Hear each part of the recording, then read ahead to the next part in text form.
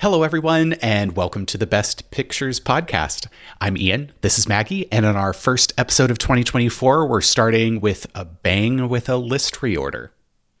Yeah, for those of you who have been around a while, I think you probably remember our concepts of list reorders, but for anyone who's newer, basically what we do is periodically we will go back through our lists and kind of shake up our rankings a little bit, depending on if there are films that maybe haven't stuck with us as much as we thought they would, or maybe films that at the time we didn't rank as highly, but we've really come to appreciate more, and just kind of redo our list, talk about, films we want to look back on, sometimes answer some questions, that kind of thing. It's a little fast and loose. It's more, absolutely. One of our more chatty episodes, I would say. I always enjoy them though.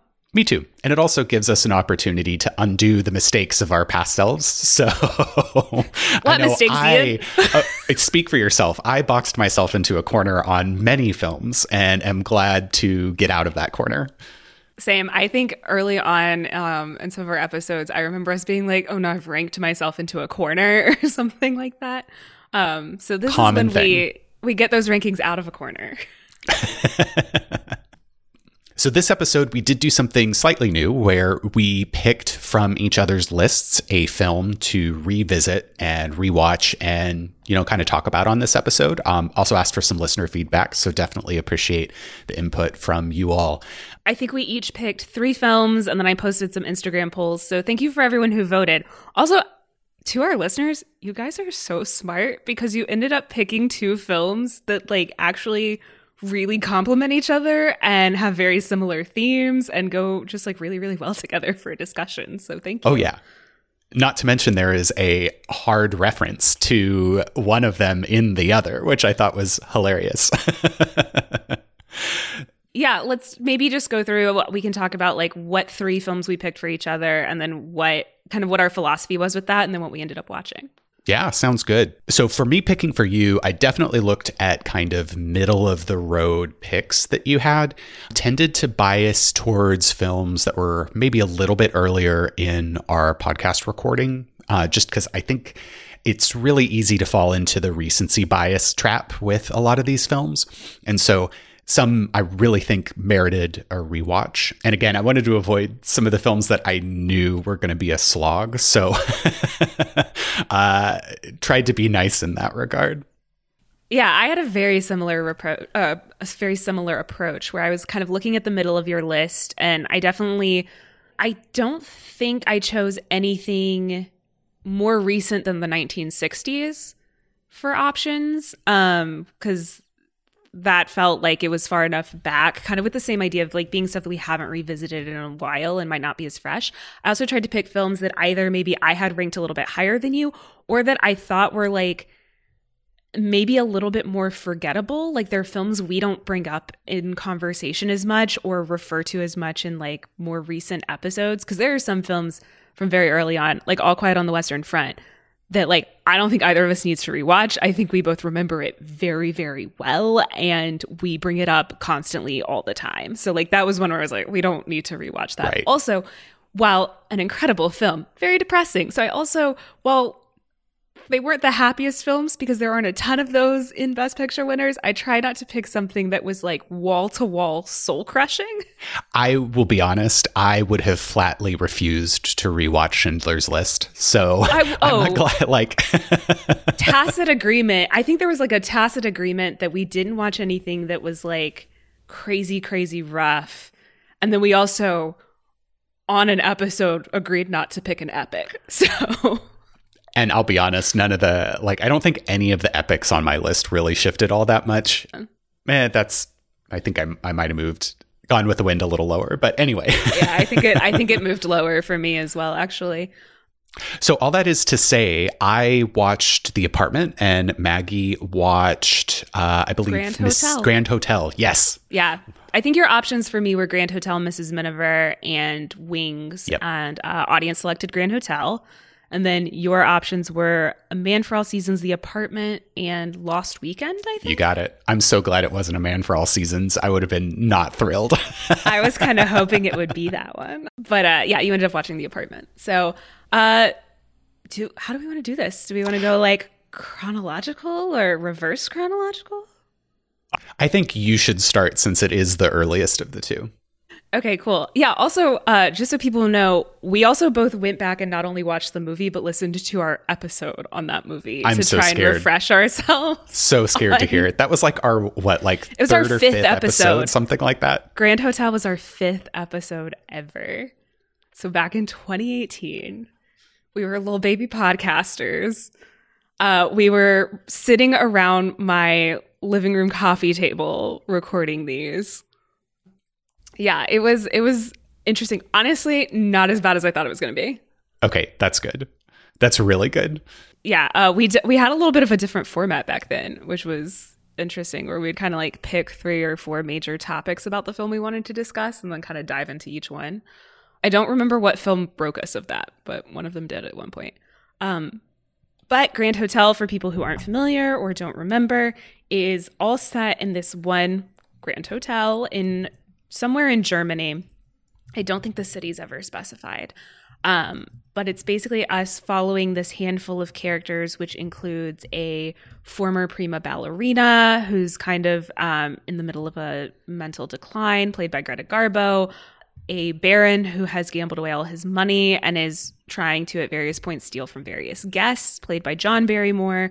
It has Lionel Barrymore in one of my favorite performances as one of my favorite characters ever, the incomparable, adorable Kringle-Lion, who is just so cute, but is a man who comes from like a middle or lower class background and is terminally ill and has decided to kind of live it up in his last days. The Mr. Industrial Magnate who owns the factory where Kringle-Lion worked, and played by Wallace Beery. And then Joan Crawford as like a young stenographer who also comes into the hotel to work with Beery's character and also flirt with John Barrymore's character and become friends with Lionel Barrymore's character. That's kind of a basic synopsis. I would say like thematically, it deals a lot with like we're seeing most of these characters at their lowest point, either at their lowest point at the beginning of the film or they experience their lowest point somewhere in the film. And it seemed, the way I interpreted it this time around is it is very much a study of like how people deal with that and how people are dealing with like sadness and depression and the human connections that can help make these like really tough things better. And also how like some people handle these things with like grace and kindness, where you have Kringle-Lion who's like I just want to have like fun and I love people and like making friends with people and like really cares for others, despite the fact that he's going through something terrible and his life has been upturned, versus like Pricing, the industrial magnate, who like something goes wrong for him. He starts to feel like his life is getting out of control and going down the drain. And his response is to have an affair and then kill John Barrymore's character at one point. So yeah. That's healthy. So healthy. So freaking healthy. Yeah, I really enjoyed the rewatch. A couple of things that like kind of stood out to me. I will say in general, having listened back to our episode on it, my like general impressions and stance on it haven't changed a whole lot. I would say like I generally have a lot of the same critiques where like I think John Barrymore's performance is a little weak for me. Mm-hmm. I think Lionel Barrymore and Joan Crawford really, really steal the show. I think Greta Garbo is really great in it. I still like the cinematography and set design and costume design are still all fantastic. Something we didn't comment on it in our episode, but that struck me this time was the like general lack of soundtrack and how sparse the sound design was. I mean, this is 32, so we're still like pretty early in the era of talkies. You know, we're definitely not seeing the same issues as we saw in Broadway Melody, where like you can tell they're working around new equipment that they don't know how to work and block around yet. But yeah, it was odd. There was like one bit where like a maid comes into a room, and it is a little bit of a comedic moment because you have John Barrymore's broken into the room and he's hiding, and this like kind of very light little soundtrack pops in just for like a little space of time. That was really odd, but other than that, there like isn't a lot of score, and like I said, sound design's kind of sparse. probably didn't register to us at the time because since we were working chronologically, we would have very much have just watched a lot of films like that. But that kind of struck me this time. Yeah, sounds like a very jarring thing. And I'm like, do you recall anything specific about the like Foley design or? It just wasn't like there didn't seem to be like filler noise. Like you would get like obviously like if a phone rang. If somebody knocks something over, but there wasn't really like filler noise. So like when something din. Like that happened, yeah, it was like a little bit more not jarring, just like noticeable. Huh. Yeah, it was. Yeah, that was interesting. And that's not something that I like normally, I think would have registered with me. I also haven't watched a lot of stuff from the early 30s very recently. Yeah. Well, I'll be candid. I should have also rewatched it just to have a little bit more commentary and discussion points, but fine. I did not. I will next time. I think it's still on the flight entertainment system on Delta. I thought you watched it recently because when you were flying. I watched like half an hour of it and then slept. That's fair. So. I honestly, on planes, I tend to not watch movies I've never seen. I tend to watch movies I have seen so that I can fall asleep in the middle of them and not be confused if I wake up. Oh, yeah. But yeah, I will say the really, really standout things to me this time that I was like, man, like that was so good was one, Wallace Beery's character Pricing as the villain. He's a fantastic villain. He is so self-centered and self-important and like genuinely doesn't consider people who he considers like of lower class and rank than him. And then in contrast with that, one, Lionel Barrymore's whole performance in that film, but he has a couple of speeches to Pricing that are just so good and just like rip Pricing to shreds in such a satisfying way. There's one bit where he calls him out on having married into his money, which Pricing does not like. And I'm like, get it drunk, Crinkleline.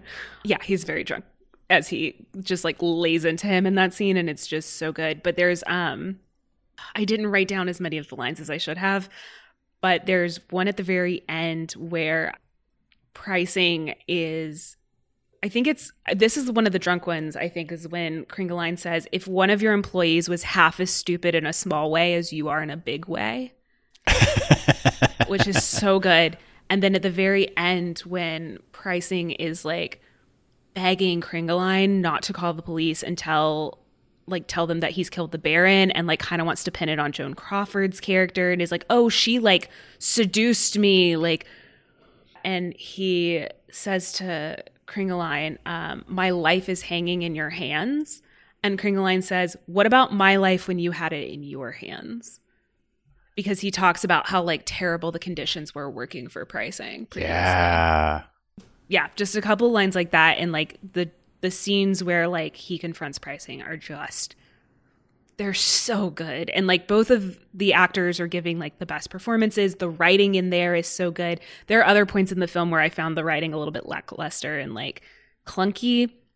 And the movie is based on a play. So I will say like you can tell because at times it feels exposition-y and there are bits where I'm like, that kind of worked in film, but I'd probably like it better on a stage. There's also just some like killer exchanges in there as well. Nice. Shall we talk about The Apartment? Yeah.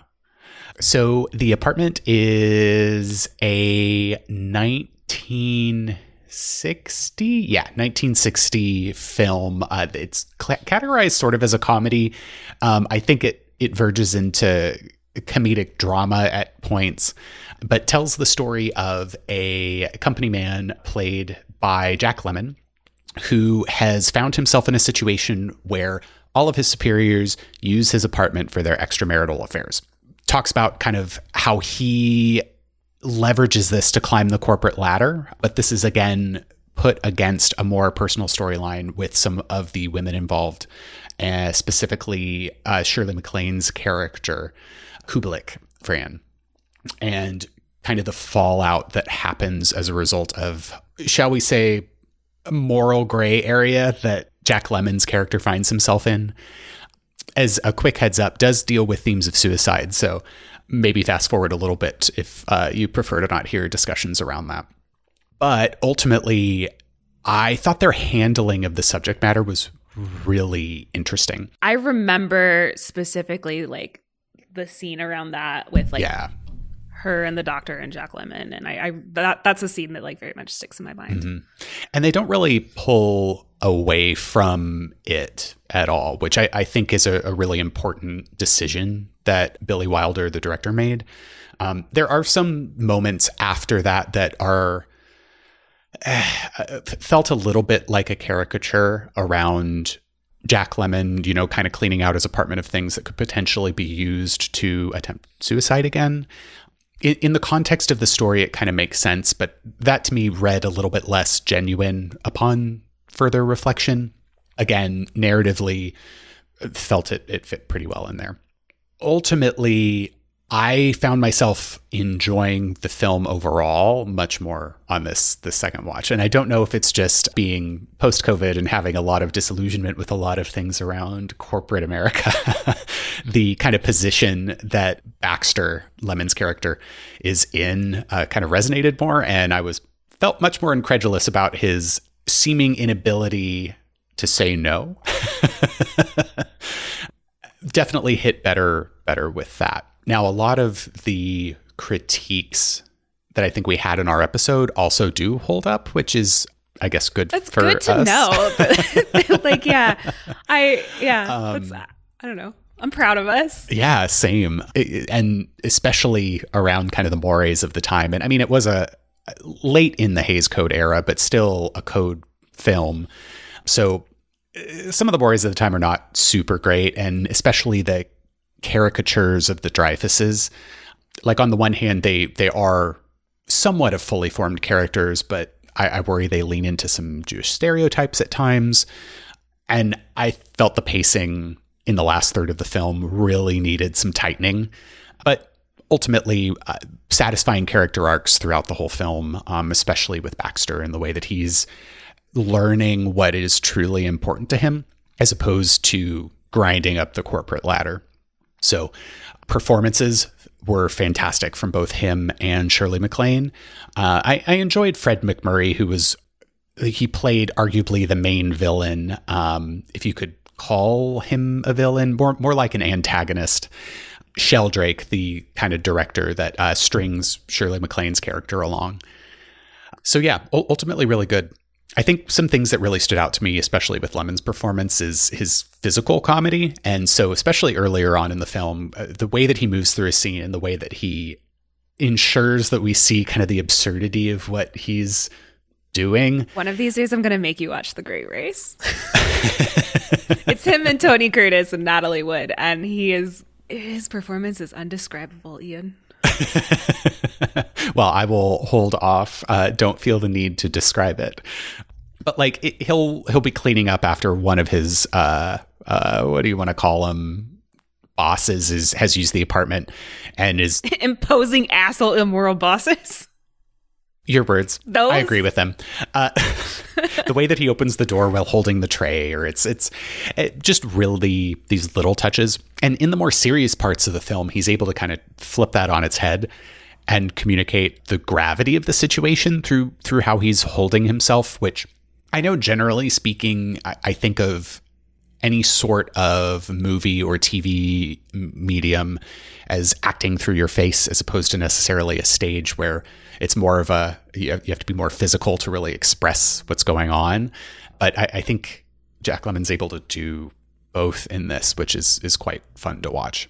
Yeah, I agree. I remember him and Shirley MacLaine both being like absolutely fantastic in that. Yeah, Shirley MacLaine has some beautiful subtlety in her expressions when you hit some of the darker moments around her attempted suicide. So it's impressive to watch. Yeah, I think both of these sound like movies that we would definitely like recommend if people watch, with like caveats of like there are definitely some very dark themes. Grand Hotel also deals with a suicidal character with Greta Garbo's ballerina.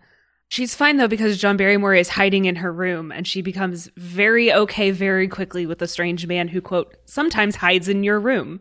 Yeah, I like nothing about that statement, but I mean, he does save her life. So, but yeah, What was the direct reference to Grand Hotel in the apartment? Oh, this was a comedic moment when Baxter is able to finally get back to his apartment. He is eating a TV dinner, trying to channel surf, and goes to a movie channel talking about this wonderful film, this classic with Greta Garbo. But then they immediately go to a word from the sponsors.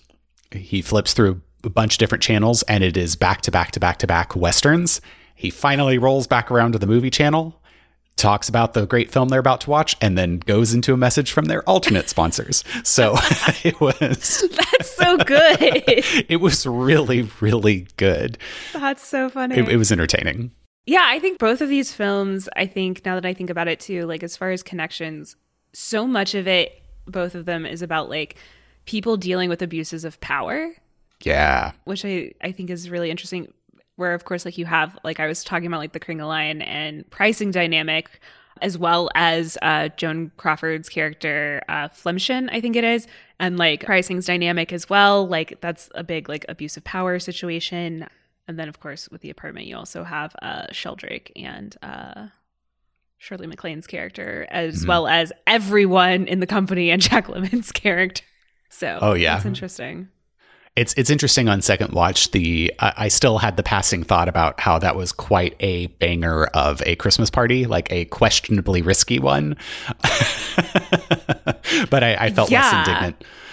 I remember, you know what, now that I'm coming back to it, I remember us being like, HR would never let this fly. They would never. And it's an insurance company. So it was funny, but. Oh, the 60s/50s. So I guess for me, to move into kind of where I moved it on upon rewatching it, it did move up for me about 6 places. Do you think that was also maybe a little bit of recency bias, as well as also just like over time? Like we've watched so many films. There are definitely some that like I forget pieces of. Yeah, I think some of that is recency related, but a lot of it is on the first watch, I didn't feel quite as connected to the characters as I did afterwards. And I think some of that is a result of the additional cinema that I have consumed in the meantime. That was like 40 films ago. So there's that would have been like episode number what, 33 I think was what it was. 32, 33. How was it for you going back and listening to episodes? Because like I actually don't know if you've gone back and listened to previous episodes before. There are a couple of our episodes that I have gone back and listened to. Nothing nearly as early as like the Grand Hotel episode. And I was you guys, I was so nervous about it. I was like, do I want to know? Like, on the whole, totally okay with it. There were some things that I don't know if we were playing it up for the recording or what, where I was like, why do we keep saying that? But it's fine. I still stand by the critique. And I think, like I said, agree with it still. Yeah, I think there were a couple of things in the Grand Hotel episode that like kind of made me chuckle. One of them was us like talking briefly about the Hays Code and being like, we need to read up more on the Hays Code because we like don't know as much about it. And like since then, we have both read up so much on the Hays Code. We've had to talk about it in so many films. Like I'm like, we got there. We got there on that one. And then there's also, this will come into something later, but I referenced that early in our run not being excited to have to someday watch Silence of the Lambs. You made it. You made it through. I am proud of your mental fortitude. Thank you. This will actually come back up in a bit, but I thought that was so funny. I was like, that early on, I was like, I'm so not looking forward to having to watch a horror movie. So did Grand Hotel shift for you? It did. It didn't shift much. It came up 3 places for me. Okay. So it had been number 53. It is now number 50, which puts it just behind The Deer Hunter and just above Rain Man. I think with Grand Hotel, like I said, I still stand by a lot of the critique we had with it. Mm-hmm. I do think the highs were higher for me this time.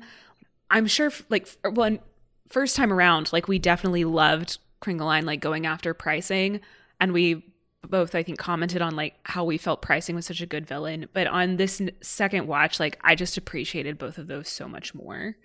And like, yeah, I don't know. Maybe it's that like I am also older and more jaded now as well. And so there was like something about that spoke to me even more. But so yeah, higher highs. But like there were still some clunky bits. There's still some dialogue that's kind of clunky. I'm still not the biggest fan of John Barrymore's performance in it. I think maybe I softened a little bit on rewatch, but like I would still say like it's not up to par with like a lot of other performances in the movie and a lot of other stuff that we've seen. Mm-hmm. But I would still say like solid film.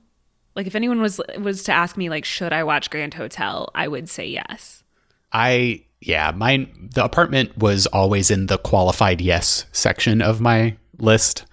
It moved up, but because how many spaces and what were it moved up 6 spots to number 30, so it's after Wings and before Unforgiven. Pretty middle of the road, right. But to kind of pivot a little bit, kind of the way I started thinking about my list with this is above a certain point, it's an unqualified yes. Next section is a qualified yes, then a qualified no, then just leave it. Just no. Yeah. Yeah, I would agree with that. If I'm recommending to other people, there are definitely some films that are high on my list that I personally will never watch again. There are definitely some films low on my list that I'm like, also will never watch again. That's a fun, well, there are plenty that I also will never watch again. But there are also some that I'm like, that's a fun little hate watch. Or like, like, you know, like it's a terrible film and I recognize that, but something about it fascinated me. I would kind of agree with that sentiment. And I do think that like, you know, just because a film wasn't perfect doesn't mean I'm not going to recommend it. Right. So in that vein, which of your movies climbed the most? Okay. So, remember how in our 5th episode on this podcast, our Grand Hotel episode, I was sitting there being like, I don't want to watch Silence of the Lambs. Oh no, was that the one that climbed the most? It climbed the most. It climbed 9 spaces. Whoa. So it went from number 30, which like was still pretty high, to number 21, because I think about the movie all the time. Yep, I understand. Am I slightly scarred? Yes. Will I ever watch it again? Absolutely fucking not. But the staying power of that impact speaks volumes. The staying power is really good.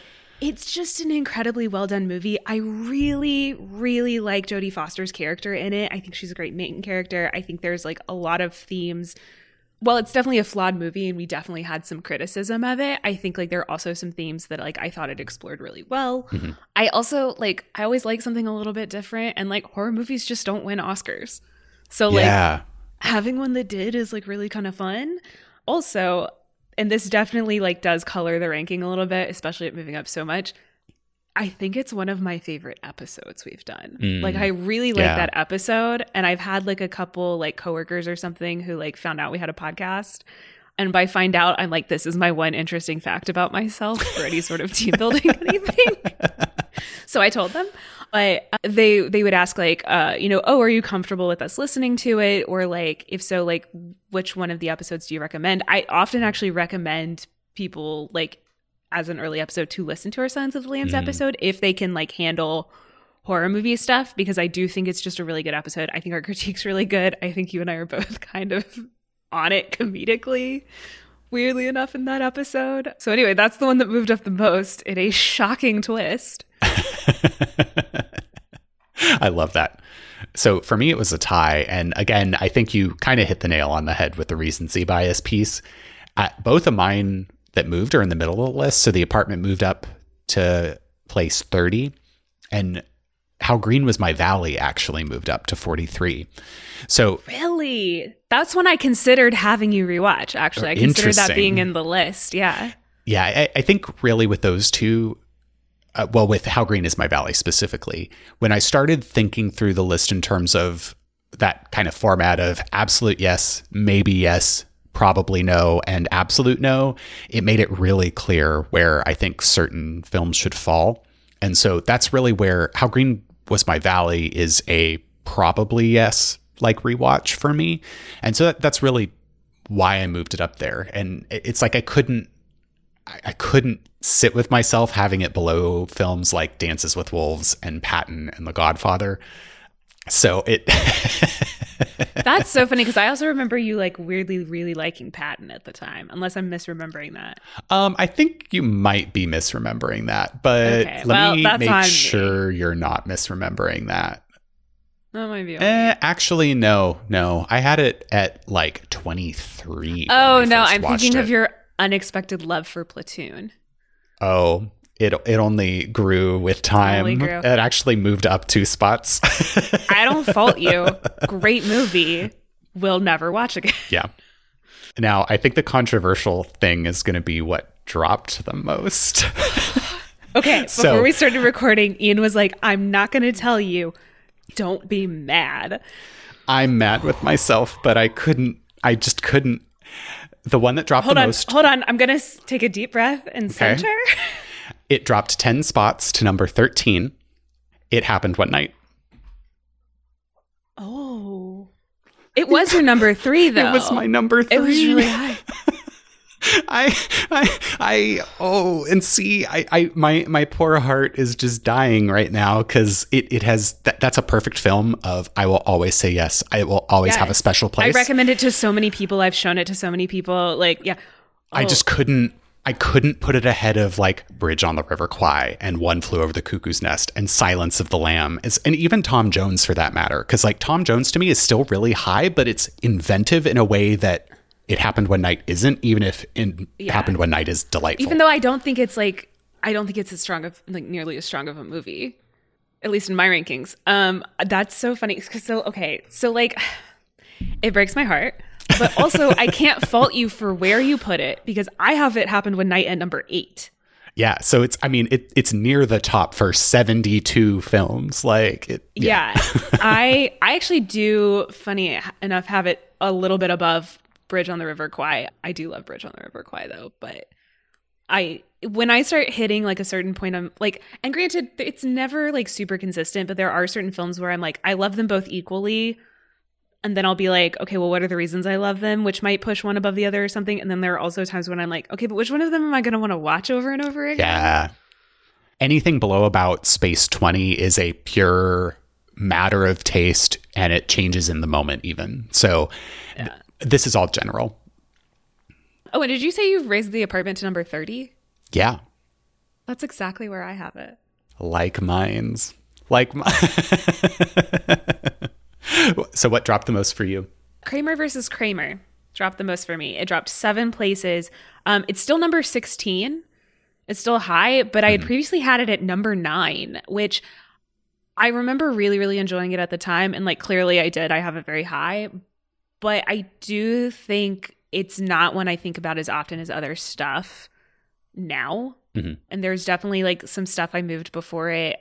Like, to bring up Bridge on the River Kwai again, I moved Rebecca above it. I think about Rebecca a lot. It's like one of my faves. I also, one that was like rough, like this may have been back-to-back years, but Ordinary People.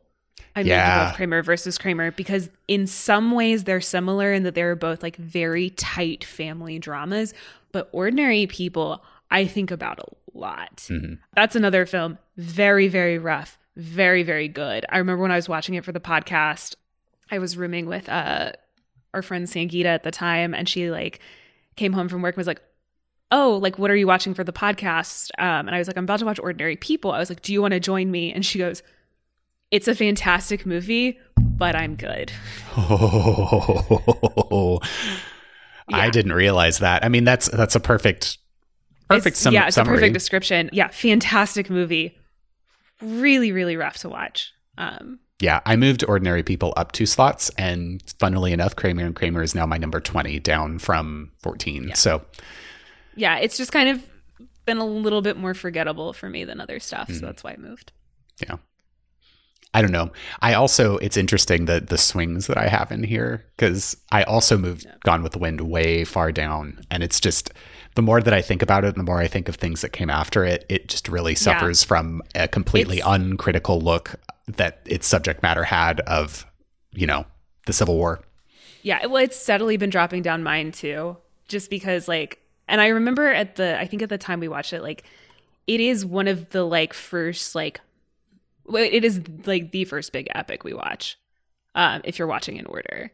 And it does feel like just a different scale than a lot of the stuff that came before it. But like, it also has like steadily drops down mine as well.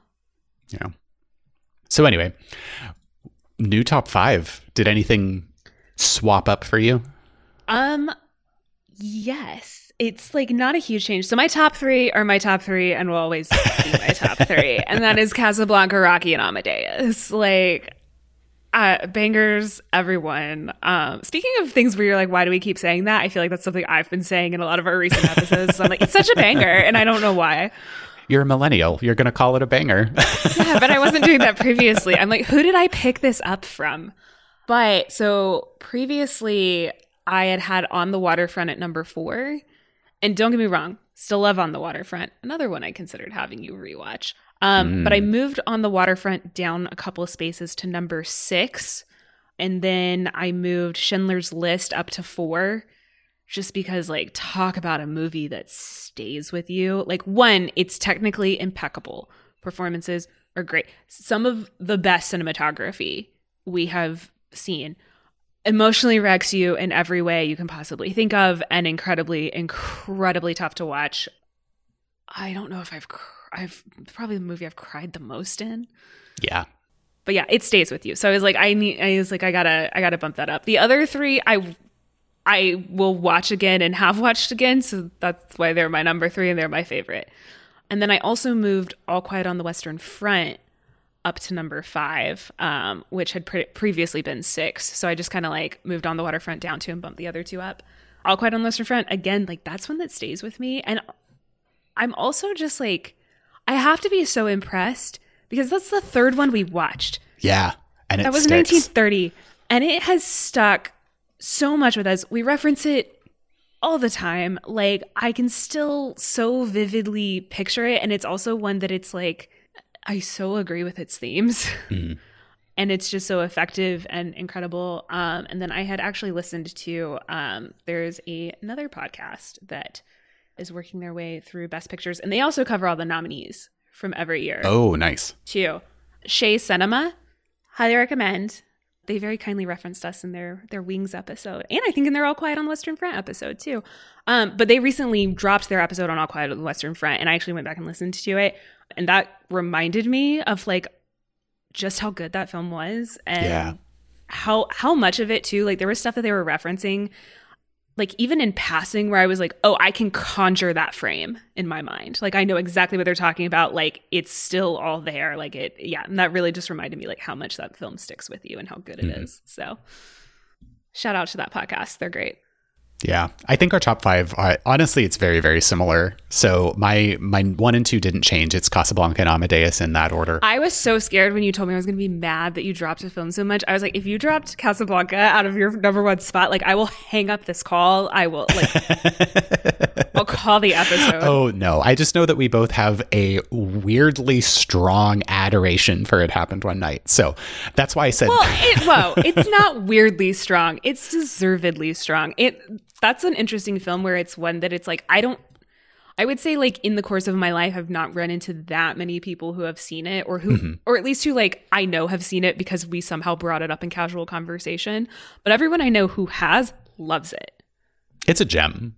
It's an unqualified yes. So, so good. But my number 3 moved up 2 spots and is Schindler's List. Can't agree more with everything that you said. And number 4 for me is actually Platoon. So those 2 films occupy a very similar thematic and like mental bucket in my brain. Amazing films that I will never watch again with direction, sound design, cinematography that is unerasable from your brain. Now, am I falling potentially into the weighty films are better like style of ranking movies? Possibly, but it's the staying power. When I think they just spoke to you in a specific way, like I think Platoon was really, really good. It's my number 25. It just didn't have the exact same amount of like impact on me that it had on you. Our Platoon episode is actually one I have gone back and listened to because I remembered I remember thinking it was really good. And it was like my way of like kind of experiencing the film again without having to watch it. Yeah. If that makes sense. I'm like we've talked about this a little bit. Like I'm a very visual person and like I have very vivid dreams. So the movies I watch will often like affect That and there are some movies we've watched that I had nightmares after. And when I say I had nightmares after, I mean I actually had nightmares after. I believe that. That I woke up and remembered.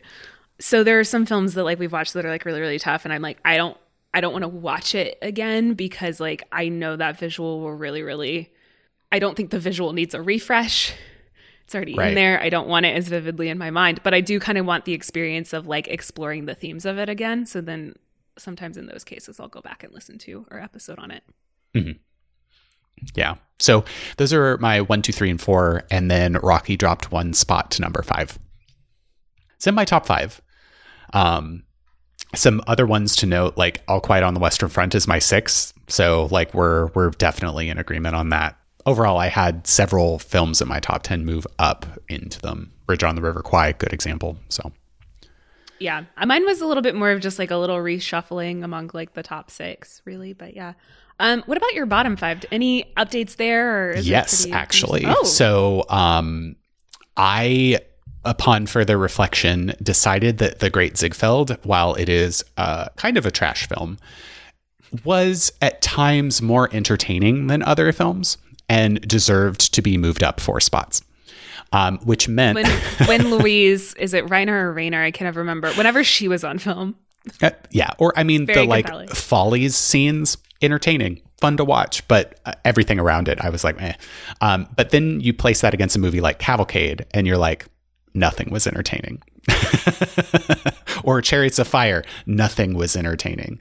So I also hate Chariots of Fire, but your hatred of Chariots of Fire is like special. Yeah, because it was sold with that Vangelis theme song to be amazing and exciting, and I was completely bait and switched. Like, I did not appreciate it. So that's the one that's now in my bottom 5 that wasn't before. But that my bottom 5 in descending order is Chariots of Fire, All the King's Men, Cimarron, Cavalcade, and of course our wonderful favorite, most recent Best Picture winner, American Beauty, at the dead last spot. Your hatred of that is also special. I understand both those hatreds, but like your brand of hatred for both of those movies is like a very I'm on a special warpath. Yeah. I love it. I love the passion. Well, and again, it's for me, if you promise an amazing experience and you have all of the trappings of an amazing experience and you have people like Thomas Newman doing your soundtrack and you fucking let me down. Personally betrayed. Personally betrayed. Not a whole lot of change in my bottom 4, a little bit of reshuffling in my last 2 places. So previously, my bottom 5 were All the King's Men, Cimarron, The Great Ziegfeld, Cavalcade, and The Broadway Melody. I swapped Cavalcade and The Broadway Melody because The Broadway Melody I have like considered. I haven't done it yet. I just haven't. But you've considered rewatching it. I've considered rewatching it many a time, actually, just to kind of like, again, I've wanted to like revisit, and I'm actually really glad I got to do Grand Hotel because there are a lot of our earlier films that like I do want to revisit now that I just feel like I know more.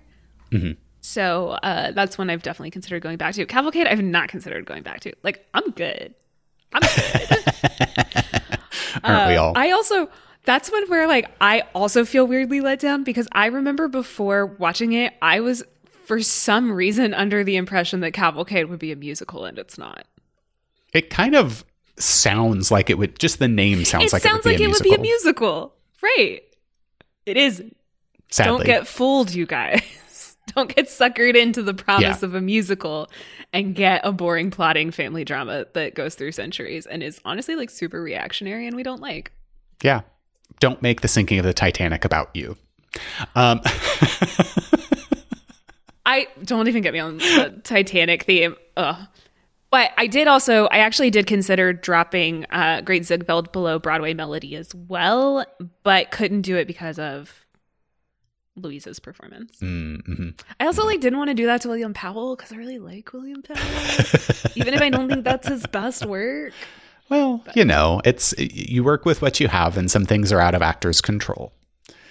And Myrna Loy is in it. She's in a small part, but I don't want to do that to Myrna Loy. So all I remember is that one scene where one of the set women is holding a giant fan, obviously to conceal the microphone. That's the frame that sticks with me. I love it. I remember the champagne dance with the champagne that comes out of the bedpost. Oh, yeah. That's fun. Cool. Any other like films you want to highlight as like stuff that like really stayed with you or that changed a lot or that you kind of like had to reevaluate? I will say I had a lot of more recent stuff that moved down like a place or two because I was like recognizing my recency bias at the time. Yeah, I think overall the tweaks near the bottom are less. It's more in my like must-watch films where I did a lot of changing there. I think I've mentioned most of them. Rebecca went down 5 spots. Let's see what else had some changes. That one is a little bit more my jam than your jam. I mean, I had it really high at the very beginning, and I'm not sure. Like, I still really enjoy that kind of like gothic-y horror sort of thing. I'm like a big Daphne du Maurier person too. I love her books. My favorite's Jamaica Inn, though, not Rebecca. Not Rebecca. I do like Rebecca, though. Well, and I mean, it's still number 12 for me, so it's not like it's low by any means, but... Yeah, when I think like my How Green Was My Valley actually fell 5 spots, but it's still number 27. Yeah. Like it's still in that would recommend to like would probably recommend kind of area. Yeah. I don't know. I think really my skip it section is the one where it's like, okay, I feel pretty comfortable with these. So it's things like My Fair Lady, Braveheart, Gigi, Godfather 2. Yeah. So the one that's like low for me, but I am weirdly fascinated with and actually moved up 2 spots is The Greatest Show on Earth. It's not good, people. Like, I want to be very clear. That movie's not good. That's in my skip it section. I'm sorry. It's in my skip it section, too. I also don't recommend that people watch it. I am personally weirdly fascinated by it. I can understand the fascination. And I have rewatched it. Can't explain. Weirdly fascinated by it. I think that there's like a nugget of the story that I'm like, actually, that would be such an interesting story if they hadn't like so badly messed it up. Yeah. It's fun to watch a train wreck sometimes. It is fun to watch a train wreck sometimes. And there's a literal train wreck in that film.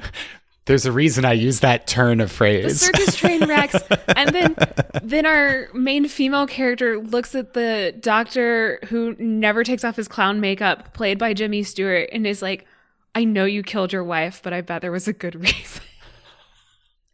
It's because it's unhinged. That's why you watch it. Part? I don't remember that part, but now I sounds like I might need to like rewatch it. I love an unhinged film. One of my coworkers was rewatching all of the Star Trek films, like the original Star Trek films. And he's like, I think I'm gonna skip. I think it's Journey Home, which is the one where they go back in time in San Francisco and save the whales. And I was like, don't skip that one. That was the best one. And he's like, really? Isn't it about like whales or something? I was like, yes, it's unhinged. It's the best one.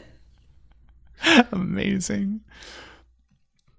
So I think that's pretty much the list reorder there.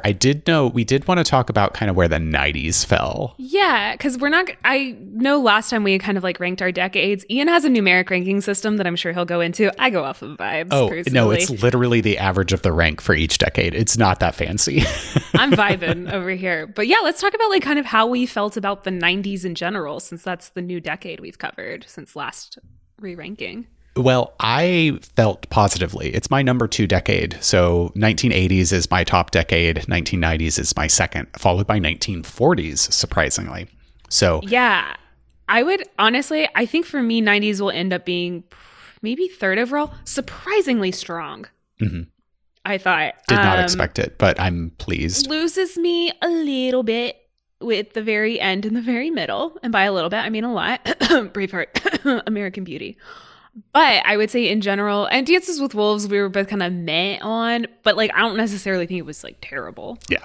But we had some very strong ones like Schindler's List. I know you and I both like Forrest Gump. English Patient was good. Titanic, Shakespeare in Love. So like some really strong ones. My personal favorite is still 40s. I would say 80s is actually a close second for me. So our top 3 are very similar.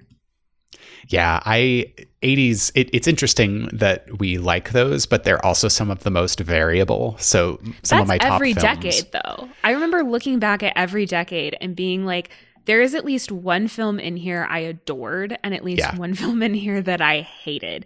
I think my weakest decade is like maybe the 60s, because it's just like really, really weird. That's when you had like so many musicals, and it Right. just feels the 60s Best Picture winners feel more out of touch with what was going on in wider film and also wider society than I think most of the other decades do. And then I would say like 50s. Well, I was about to be like 50s was kind of weak, but it has All About Eve, Bridge on the River Kwai, Marty, On the Waterfront. But also like, Gigi. But also Gigi. Yeah. So, It's my bottom 3 decades are the 20s, the 30s, and the 50s. I mean, the 20s was one film. I mean, yeah. 2, right? No. It's just, oh, yeah, I guess technically 2. Yeah, so 29 and 67. So Broadway Melody really bringing that down. Really bringing that one down for you. But yeah, the 50s and the 30s actually flipped in ordering. Yeah. So now I have the 50s above the 30s. Because like the 30s, I would say like the 30s is one of the weaker ones, but it still has All Quiet on the Western Front and It Happened One Night. Which yeah, we but both the rest of them are really adore. Low. And Cavalcade. It does have Cavalcade and Cimarron and Ziegfeld. That's what's killing. And I really liked Life of Emile Zola, but I wouldn't say it's the strongest contender. Yeah, that one for me is extremely middling. 90s surprisingly strong. Now that we've talked about the decade we just did, should we talk about the one we're about to do? Let's do it. And how not looking forward to it. I'm not as optimistic. I'm not as optimistic, which I'll be honest is probably partially why we were having, like, we definitely had scheduling issues last year, but I think also so both of us were like, I don't want to go into the 2000s. Like, we just weren't excited for it. And I think really starting off with an almost 3-hour historical epic Gladiator is not helping me want to do it. Okay. I'm going to try and be optimistic. I'm going to hope it's not another Braveheart. It's like this macho, thin, lack of characterization. Like an overly flashy macho movie that acts like it's deep, but like really is just kind of poorly made. Yeah. That's kind of what it feels like. But I'm going to try and go into this one being optimistic. I am a big Latin nerd. I took Latin for years. I'm hoping this one's either more historically accurate than Braveheart, or so much fun that I don't care. Mm-hmm. If it's either one of those, I think we'll be in much better shape. I'm also curious. I bet we're going to bring a lot of Ben-Hur comparisons into this one. I'm actually curious how much it's going to reference Ben-Hur. Well, we'll see. We'll see. I just know that that's not a film that is made for me, so I'm going to have to be very careful. I feel like it could go either way for me because I do love an action film, but I kind of like an action films more when they're stupid. Yeah, there's some absurdity. Well, we'll see. Now, I am looking forward to both Chicago and Slumdog Millionaire, though with the latter, I'm concerned about it holding up. Yeah, so, I really liked it when I first watched it, which I don't think would I have watched it right when it came out? I'm trying to think of how old I was. I watched it around when it came out, maybe like within the year. Yeah, maybe like a year after or something I watched it. I watched it pretty close to it coming out. And I also remember really, really liking it. Mm-hmm. But I haven't watched it in a really long time. So I am worried it doesn't hold up. I do love Dev Patel, though. So I was going to say, I'm also excited to see Chicago. I've seen it before. I love the music. In my head, I remember thinking, like, I like the movie, but it feels like a weak Best Picture winner. We'll see how I feel when we get there, because that might not be the case anymore. It'll be the first musical since the 60s? Since the 60s, yeah. Yeah.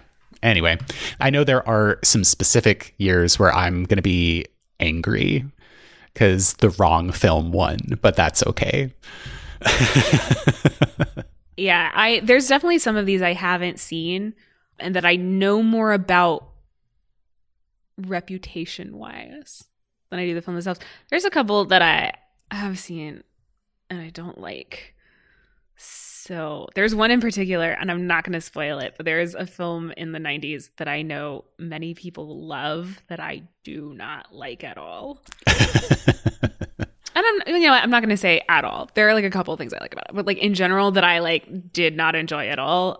We'll see if that changes on a second watch, but that might be one of the ones where that is a Maggie controversial film opinion episode.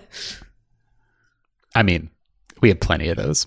So I also am not excited about finally watching the last film in the Lord of the Rings trilogy. I'm not going to watch the other two leading up to it. I've seen them before. I will not watch them again. And I'm going to be obnoxious about Return of the King. And that's going to be fine. And we're all going to enjoy that, right? Just on principle? Don't get me started. Oh my Okay, we're going to put a pin in that until we cover 2003. A little bit on, I'm not going to lie, a little bit on principle because we went to a very nerdy college, and a college that, I'll be honest, sometimes people would just like overly lean into the like I'm a nerd identity to an extreme standpoint, and a lot of people were rude to me about my dislike of Lord of the Rings. That is a book that I've tried to get through 3 or 4 times and can't seem to get past. It's like, yeah, I love The Hobbit. That was a great, wonderful book.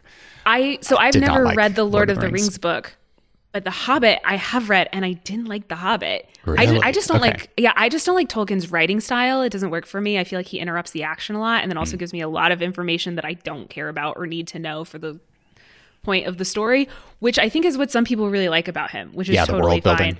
I will say I've definitely enjoyed the 2 Lord of the Rings movies I watched a lot more than I enjoyed reading The Hobbit. So like that's good. We'll see how it goes though. There is a movie though that is like one of my favorite movies that was nominated in 2003 and that I think is almost a perfect movie as far as like just well made, well structured, well done movies that it beat out. So I will be a little bit bitter that year. Well, that's fine. So either skip that episode or look forward to it, depending on how much you care about Lord of the Rings or want to hear me not like it. So, yeah, it'll be an interesting decade.